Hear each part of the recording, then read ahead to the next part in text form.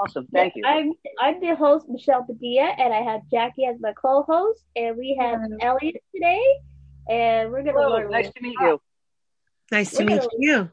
Nice we're to gonna meet learn you. a lot about you today, Elliot. So, for our listeners, Awesome. tell us who you are. My name is Elliot Hutchins. I am an actor and an author and a screenwriter, and I paint and I dance. I don't juggle, sadly. Um, and I I also I do some life coaching, and I just do everything. I do one of everything Yeah, you I do. can. And Oh, you that's I also like go by great. Cindy, right? You also go by Cindy, so we want the listeners to know a little bit about Cindy. Cindy is I have a son named Gabriel.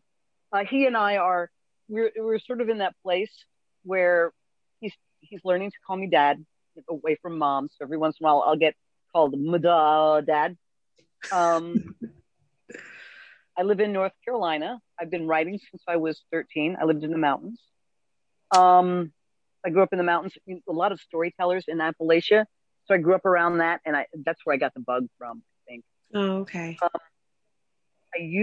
I worked for Wells Fargo for a while, doing some temp work. I worked for GameStop for a while. Just I used to actually work in publishing a very long time ago, and there's this saying that in writing, you'll never quit your day job.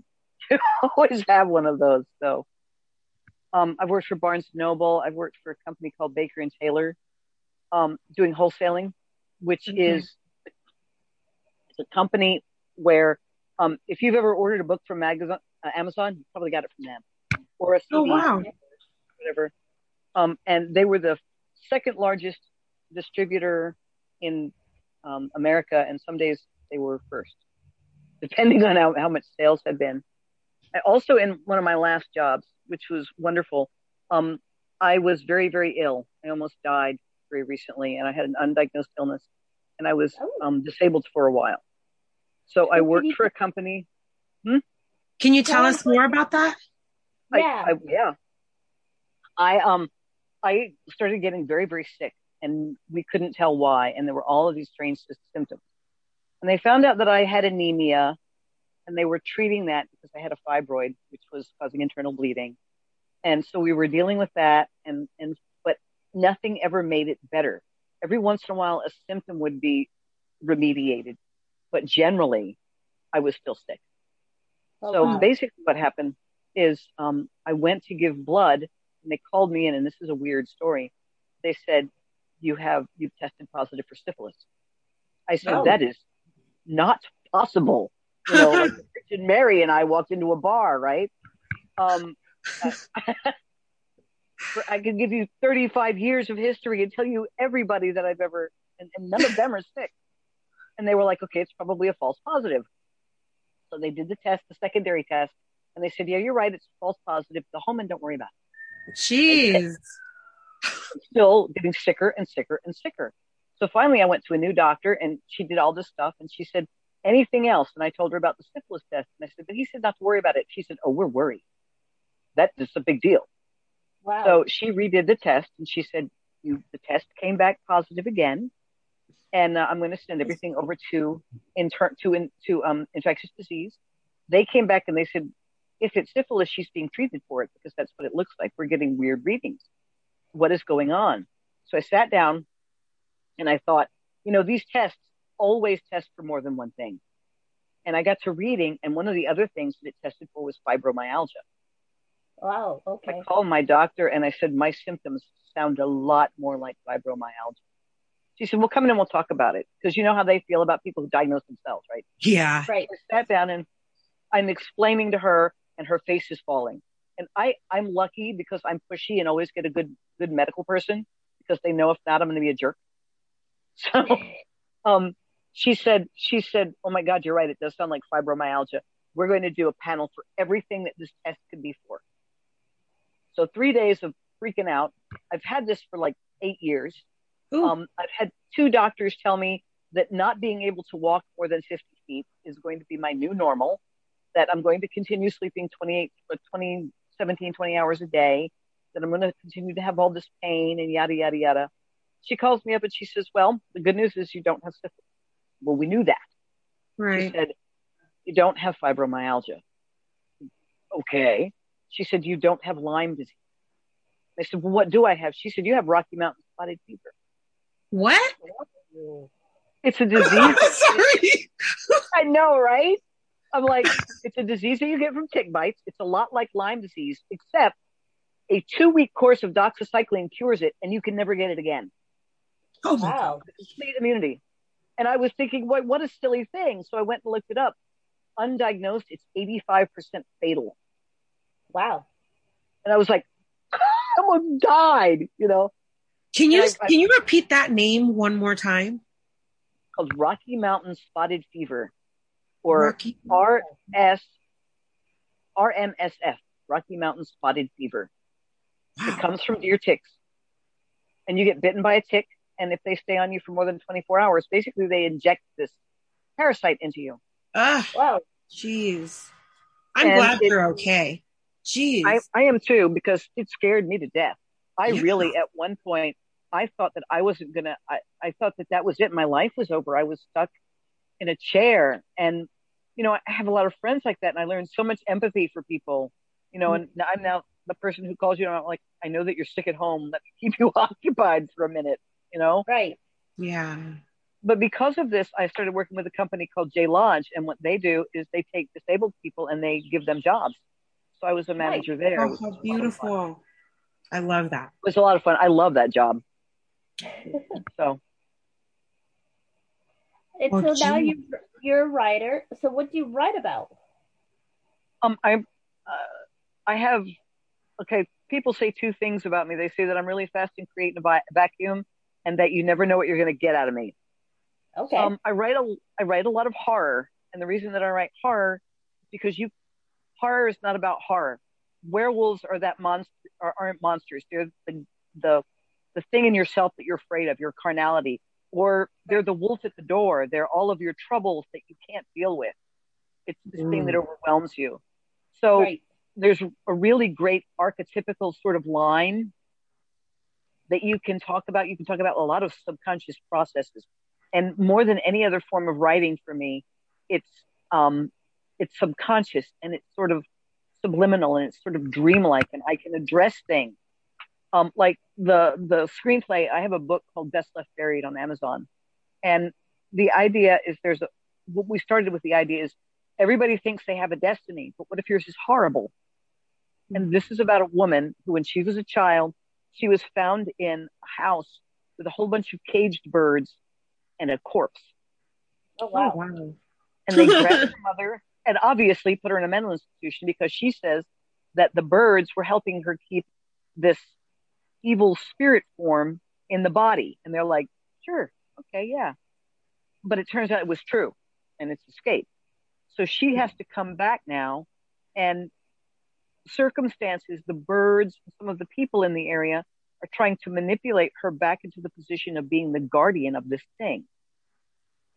But what it's about is really, once I finished it and started reading it, it's about oppression. It's about the sort of oppressions that people, and specifically female oppression.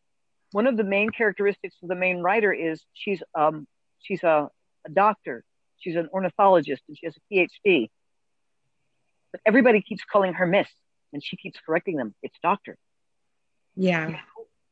That's a subtle thing that people do. Yeah. You know, right. I'm not a Miss, I'm a doctor. I earned that. They did it to Jill Biden recently. You know? Really? Oh yeah. There was an op-ed in the Wall Street Journal, and this guy was just not only a jerk, he was disrespectful. He started it with, Jill, honey, baby, now that you're the first lady, maybe you should drop the doctor thing and stop being so pretentious. It's not like you went to med school. Oh my gosh. What?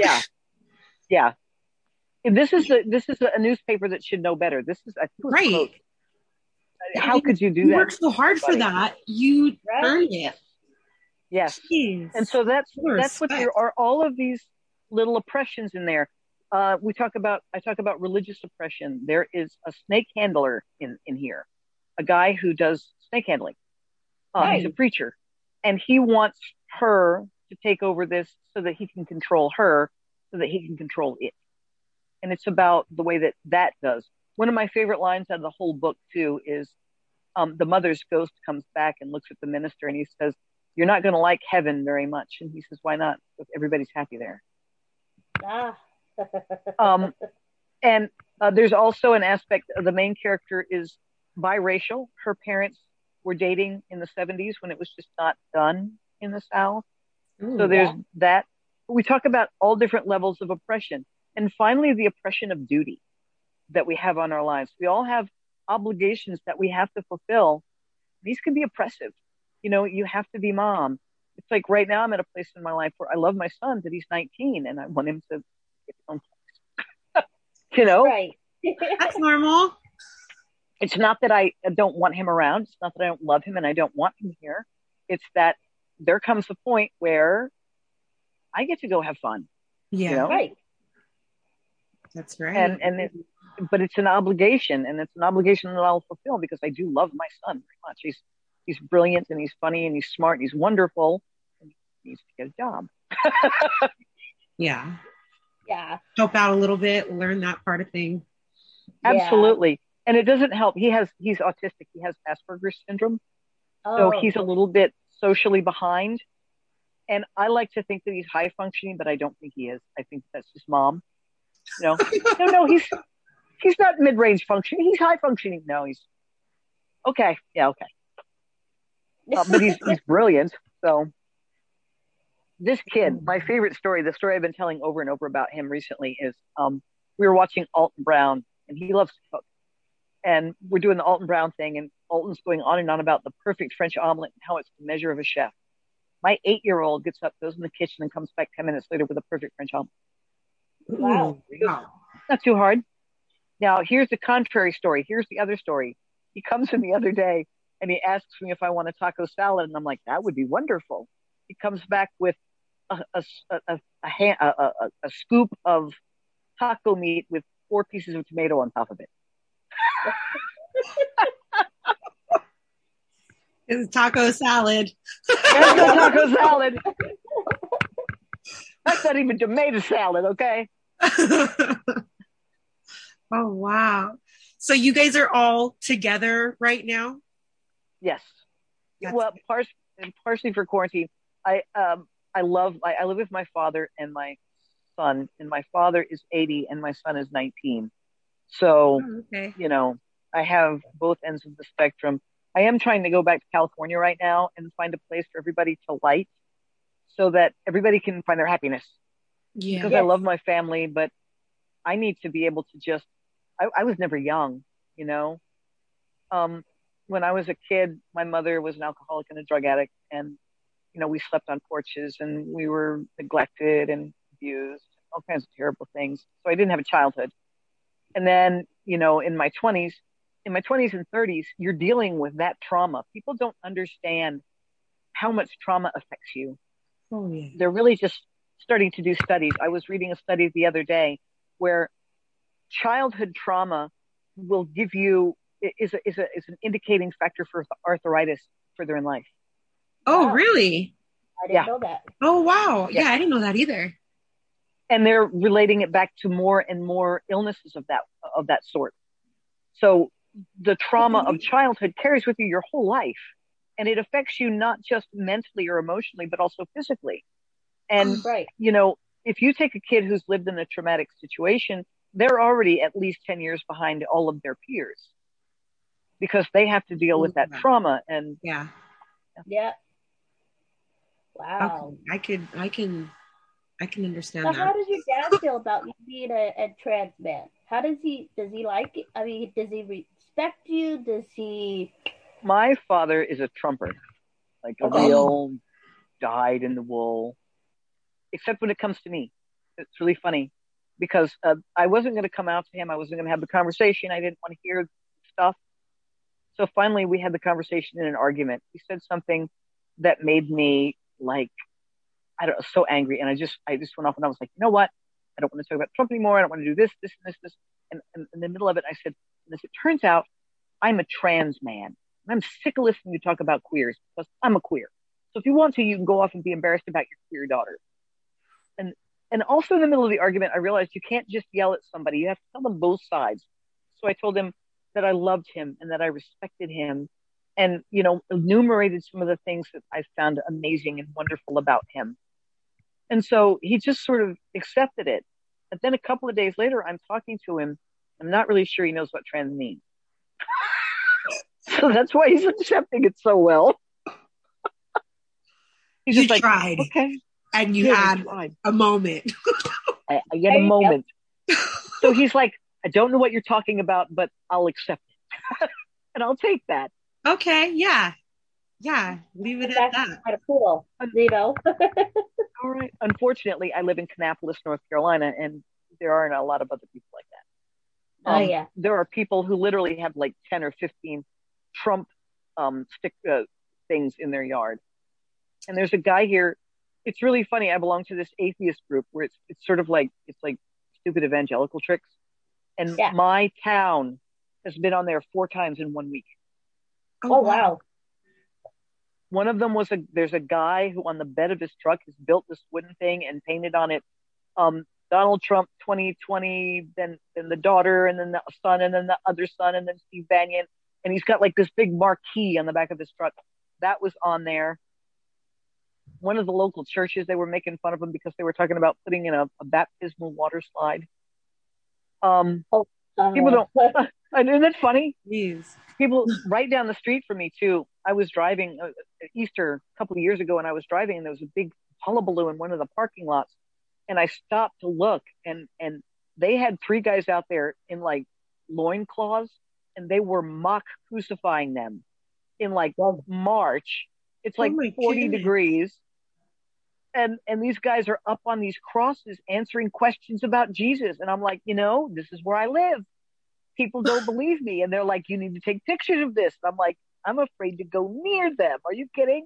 Oh, wow. No way. I'd be afraid too. The big thing that I get around here is because I don't have a binder yet, and I haven't had my top surgery yet. So I still have a large chest. So I'm dressed like a man, and I have the man's haircut and wearing the man's cologne, and I talk like a man. I have a beard and I have a mustache, and it makes people really nervous. So they punctuate sentences with the word ma'am. And it drives me. Do I look like a ma'am to you? Really? Look, I have a beard. I have a mustache, How long have you been going? I'm not sure like the proper way to say it, so forgive me if I mess up, but like how long have you been going through the whole process, or like when did you figure it out, and how did you come to Elliot? Okay. All right. I know a bunch of questions in one.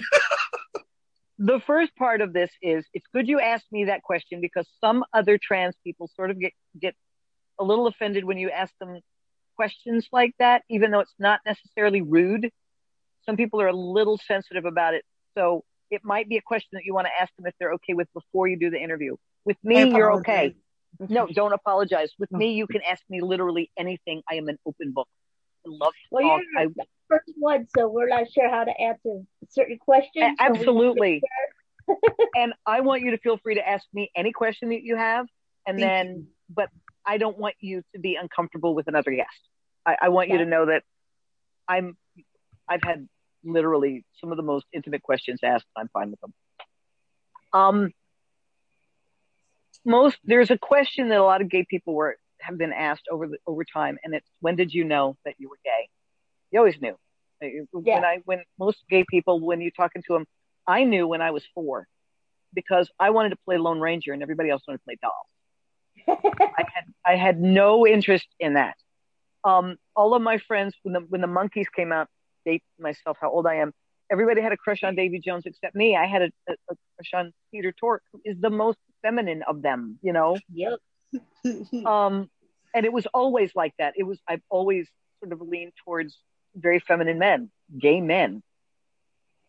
And when I was 5, I saw a thing about Christine Jorgensen, who was the first transsexual, and I thought, you can do that? That is interesting. The rest of my family is like, what a freak. And I'm like, no, I want that. And so for the rest of my life, and when I was a kid, you didn't even talk about stuff like this. You know, Christine was just absolutely ridiculed. It just wasn't something that was done. It wasn't even something that you thought about unless you Right. were like in some sort of bohemian sort of setting, which I certainly was not. So all of my life, you make excuses. You pretend that you're in love with the man you want to be. There's a Right. saying in the movie Pray to Porta when they talk about clothing, that clothing designers make clothing for the women they love or the women they want to be. And that was Exactly. always it for me. The woman I want to be or the man I want to be. I could always tell you at any time how much the trans surgery cost because I always wanted to do it. It was always me. My favorite thing that I ever did is I was going to a psychiatric appointment when I was younger because, you know, childhood trauma, you know, you have to deal with it some way. And I was dressed in a heavy coat and I had really short hair. And a 15-year-old girl was flirting with me like I was a boy because she assumed I was a boy. And I was flattered because not only did she think I was a boy, but it was a 15-year-old girl and they're really shallow. So she thought I was a cute boy, you know? Nice. Yeah. And really it was very recent. I went through, on top of being sick, because most people, if you've never been sick, you don't understand what it's like. Never had a chronic, debilitating illness. You don't understand what it does to your whole life, right? Yep. I became depressed and suicidal and anxious, and I finally had a nervous breakdown. And I mean like a full-blown, I was diagnosed as agoraphobic. I was on suicide watch. I could not leave my bedroom for the better part of 6 months. I was on Klonopin and Celexa, and of course Tramadol for pain. So I was a zombie. I'm talking to my therapist, you know, twice a week, and there's people who are calling me going, "Are you alive? Are you still alive?" And I'm like, thinking I'm in this body that's never going to move, and my doctor's telling me that my new normal is going to be a wheelchair, and you know, I'm not ever going to be able to do the things I love anymore. And having a nervous breakdown is like you're walking along and you're holding everything that you own in your arms. Wow. And then you fall and you drop it. And it just all goes everywhere. And most people, while in their healing process, what they do is they try to pick it all back up. But I didn't do that because I've done a lot of peer counseling. I was a peer support specialist. I've worked in that area some. So it occurred to me, I didn't have to pick it all up. I could decide what I wanted to pick up. And there's a lot of stuff. I realized 75% of the stuff I carried wasn't mine. It was stuff that other people had given me. And then it didn't work for me. And then it didn't serve me anymore, you know? So I picked up a little bit of stuff. I decided to pick up my kindness and my compassion and my creativity and leave the rest of it on the floor. Leave the self-hatred and the loathing and all of that stuff and pick out traits in other people and in the world that I wanted. Right. And from that point of introspection, I've built this person that I really like. And after a year of being that person and being actually healthy for the first time in my life, not just physically, but mentally and spiritually and emotionally healthy, I got up one day and I sat down on my bed and I thought to myself, you know, my whole life, I've told people that I'm a male spirit in a female body. And that, you know, I must have been a man in my past life and reincarnated as a woman this time, and I'm not used to it. And the truth is, I'm just transgendered. Stop lying. Stop making excuses. Stop beating around the bush. And I got up and I threw out 8 bags of women's clothing because I tried really hard to be a girl. I didn't throw it away. I found a friend. That was fun. That was so divesting. I picked up all of my stuff and I put it in bags and I went over to a friend's house because she and her daughters were about my size. And I had some nice clothing. I'm going to be a great boyfriend for somebody. I love it. I know jewelry, I know clothing, I know makeup, I can do hairstyles, you know. I'm sensitive. I It must understand be a what lot of fun. fine means. So I took it all over there and I gave it to her, and she was like, "Oh, I could wear this." And her daughter's like, "Yoink, that's mine." Like, it's mine. It was a lot of fun watching them be happy with stuff that I just hated. When I got my haircut, when I got it's amazing because I think because I came out so much older, there are things that you learn if you're smart as you grow that serve you very well when you find your truth. And one Right. of them was my huskies are coming back in the room. It could be chaotic in a minute, so I will just beat them. No, I won't beat them. They're so spoiled, it's ridiculous. They're like velociraptors, though. Dogs, so I have I know how. No. I have two velociraptors in my house. Um, what was I saying? Oh, I went and got my hair cut, and I learned all of this stuff, and I only included people in my life that I knew were going to be that were my tribe. I had found my tribe. I had gotten rid of all the people who weren't my tribe. I had arrived at that point where you're 50 years old and you go, I really don't care what other people think. I just Yep. don't anymore. Beautiful. I don't need their approval because I'm not trying to get laid anymore. you know, I'm, I'm looking for more than that. I'm not trying to be pretty anymore. And so when I came out, everybody was like, "Oh, that's awesome. That's wonderful. Oh, it's fantastic. It's terrific. Oh, we've known for years and we're so glad." I also had a lot of gay people in my circle, so that was good. I went and I got my hair cut, and I was worried about it because this was the first stranger I'd told. So I sat down in the chair and I said, "I want this haircut, this haircut." And she said, "Okay, that's a really nice haircut." And I said, "It's a guy's haircut." She said, "Haircuts don't have gender." I said, "This is my first haircut as a man, a transgendered man." She said, "That is a very masculine haircut." She cut my hair and she told me the story about how her brother was dating a transgender girl. Everybody's been there. I went to work. I worked with the disabled people, and a lot of disabled people are oddly very conservative. So I'm in this very conservative place, and I told my boss, I said, "Look, I'm transitioning, and I'm going to change my name to Elliot, and my voice is going to get deeper because I'm taking testosterone. And so you're probably going to want to address this." And they were all like, "Awesome." And my boss and her boss had a meeting of everybody in the company and set everybody down. And they said, "Cindy is transitioning to Elliot. And Okay. no one had better say anything. If you don't have anything nice to say, keep your mouth shut." Was basically the gist of this meeting. Four other people came out at my meeting. I've been living with a woman for 19 years. Yeah. Oh, Nice. Yeah. Well, guys, just let me know that we have 10 minutes left. So 2 minutes. 10 minutes left. So, Okay. Elliot, we want You want to hear where the Elliot came from? Yeah. Where did Elliot come from? Real quick. This will be quick. I love poetry and I love T.S. Eliot, Eliot, right? Spelled that way. And he did a poem called Ash Wednesday, which is about transfiguration, about changing from one state into another. So my name is Elliot Ashton. Nice. I like that. Thank you so much for sharing that. How the awareness came about. I got diagnosed at the age of 30 with a tiny piece of a chromosome called 22q11. There's other names attached to it, like George, whatever. But it's like the second most common to Down syndrome, and nobody knows what it is. So I thought, okay, maybe we can start doing the awareness show and get the word about 22q and other rare diseases.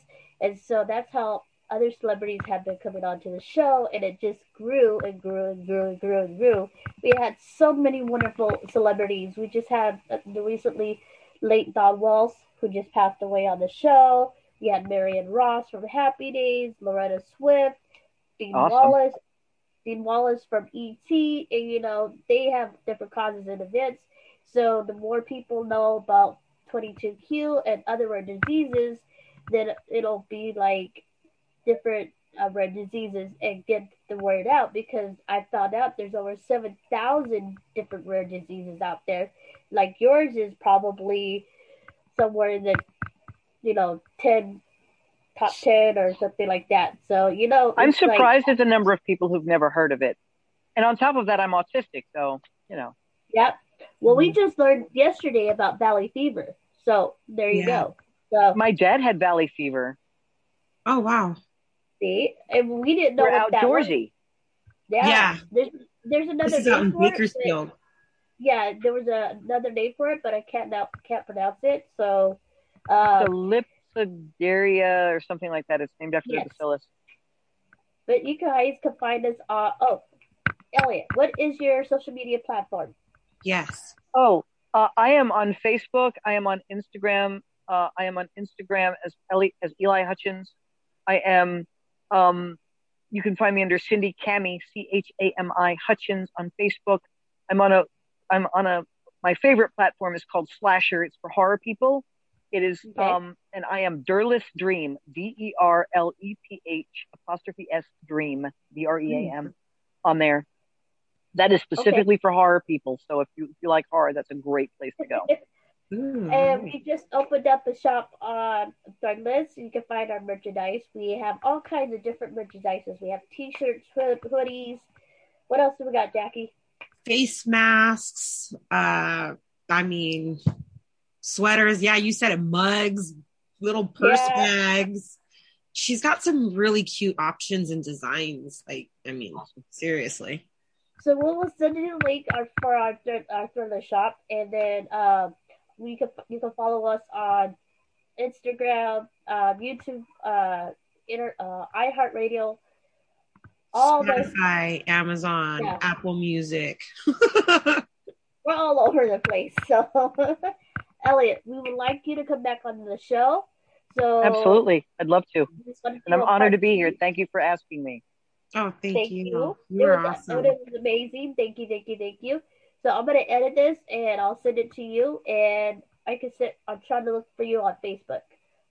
Awesome. Is it okay? Yes, definitely make friends with me because we can hang out. Oh, that'd Yes, be good. I like that. Ladies, All look right. me up. I always want more lovely ladies on my Facebook. Yay. Okay. And you can Thank also look you. us up. So we're pretty much, or you can look up Jackie. So she's pretty much easy to find. Oh, my Instagram. I know. I'm at Yeah. Miss Jackie O. So Jackie O? we're gonna let Jackie O. MISSJACKIIO. Like Jackie Kennedy. Well, this is the Awareness Show. We'll see you guys tomorrow at 5 o'clock, and we'll see you guys then. Thank you, Elliot. Have a good one. Thank you, Elliot. Bye. Thanks, you guys. Bye. I appreciate it. Thank you. Bye-bye.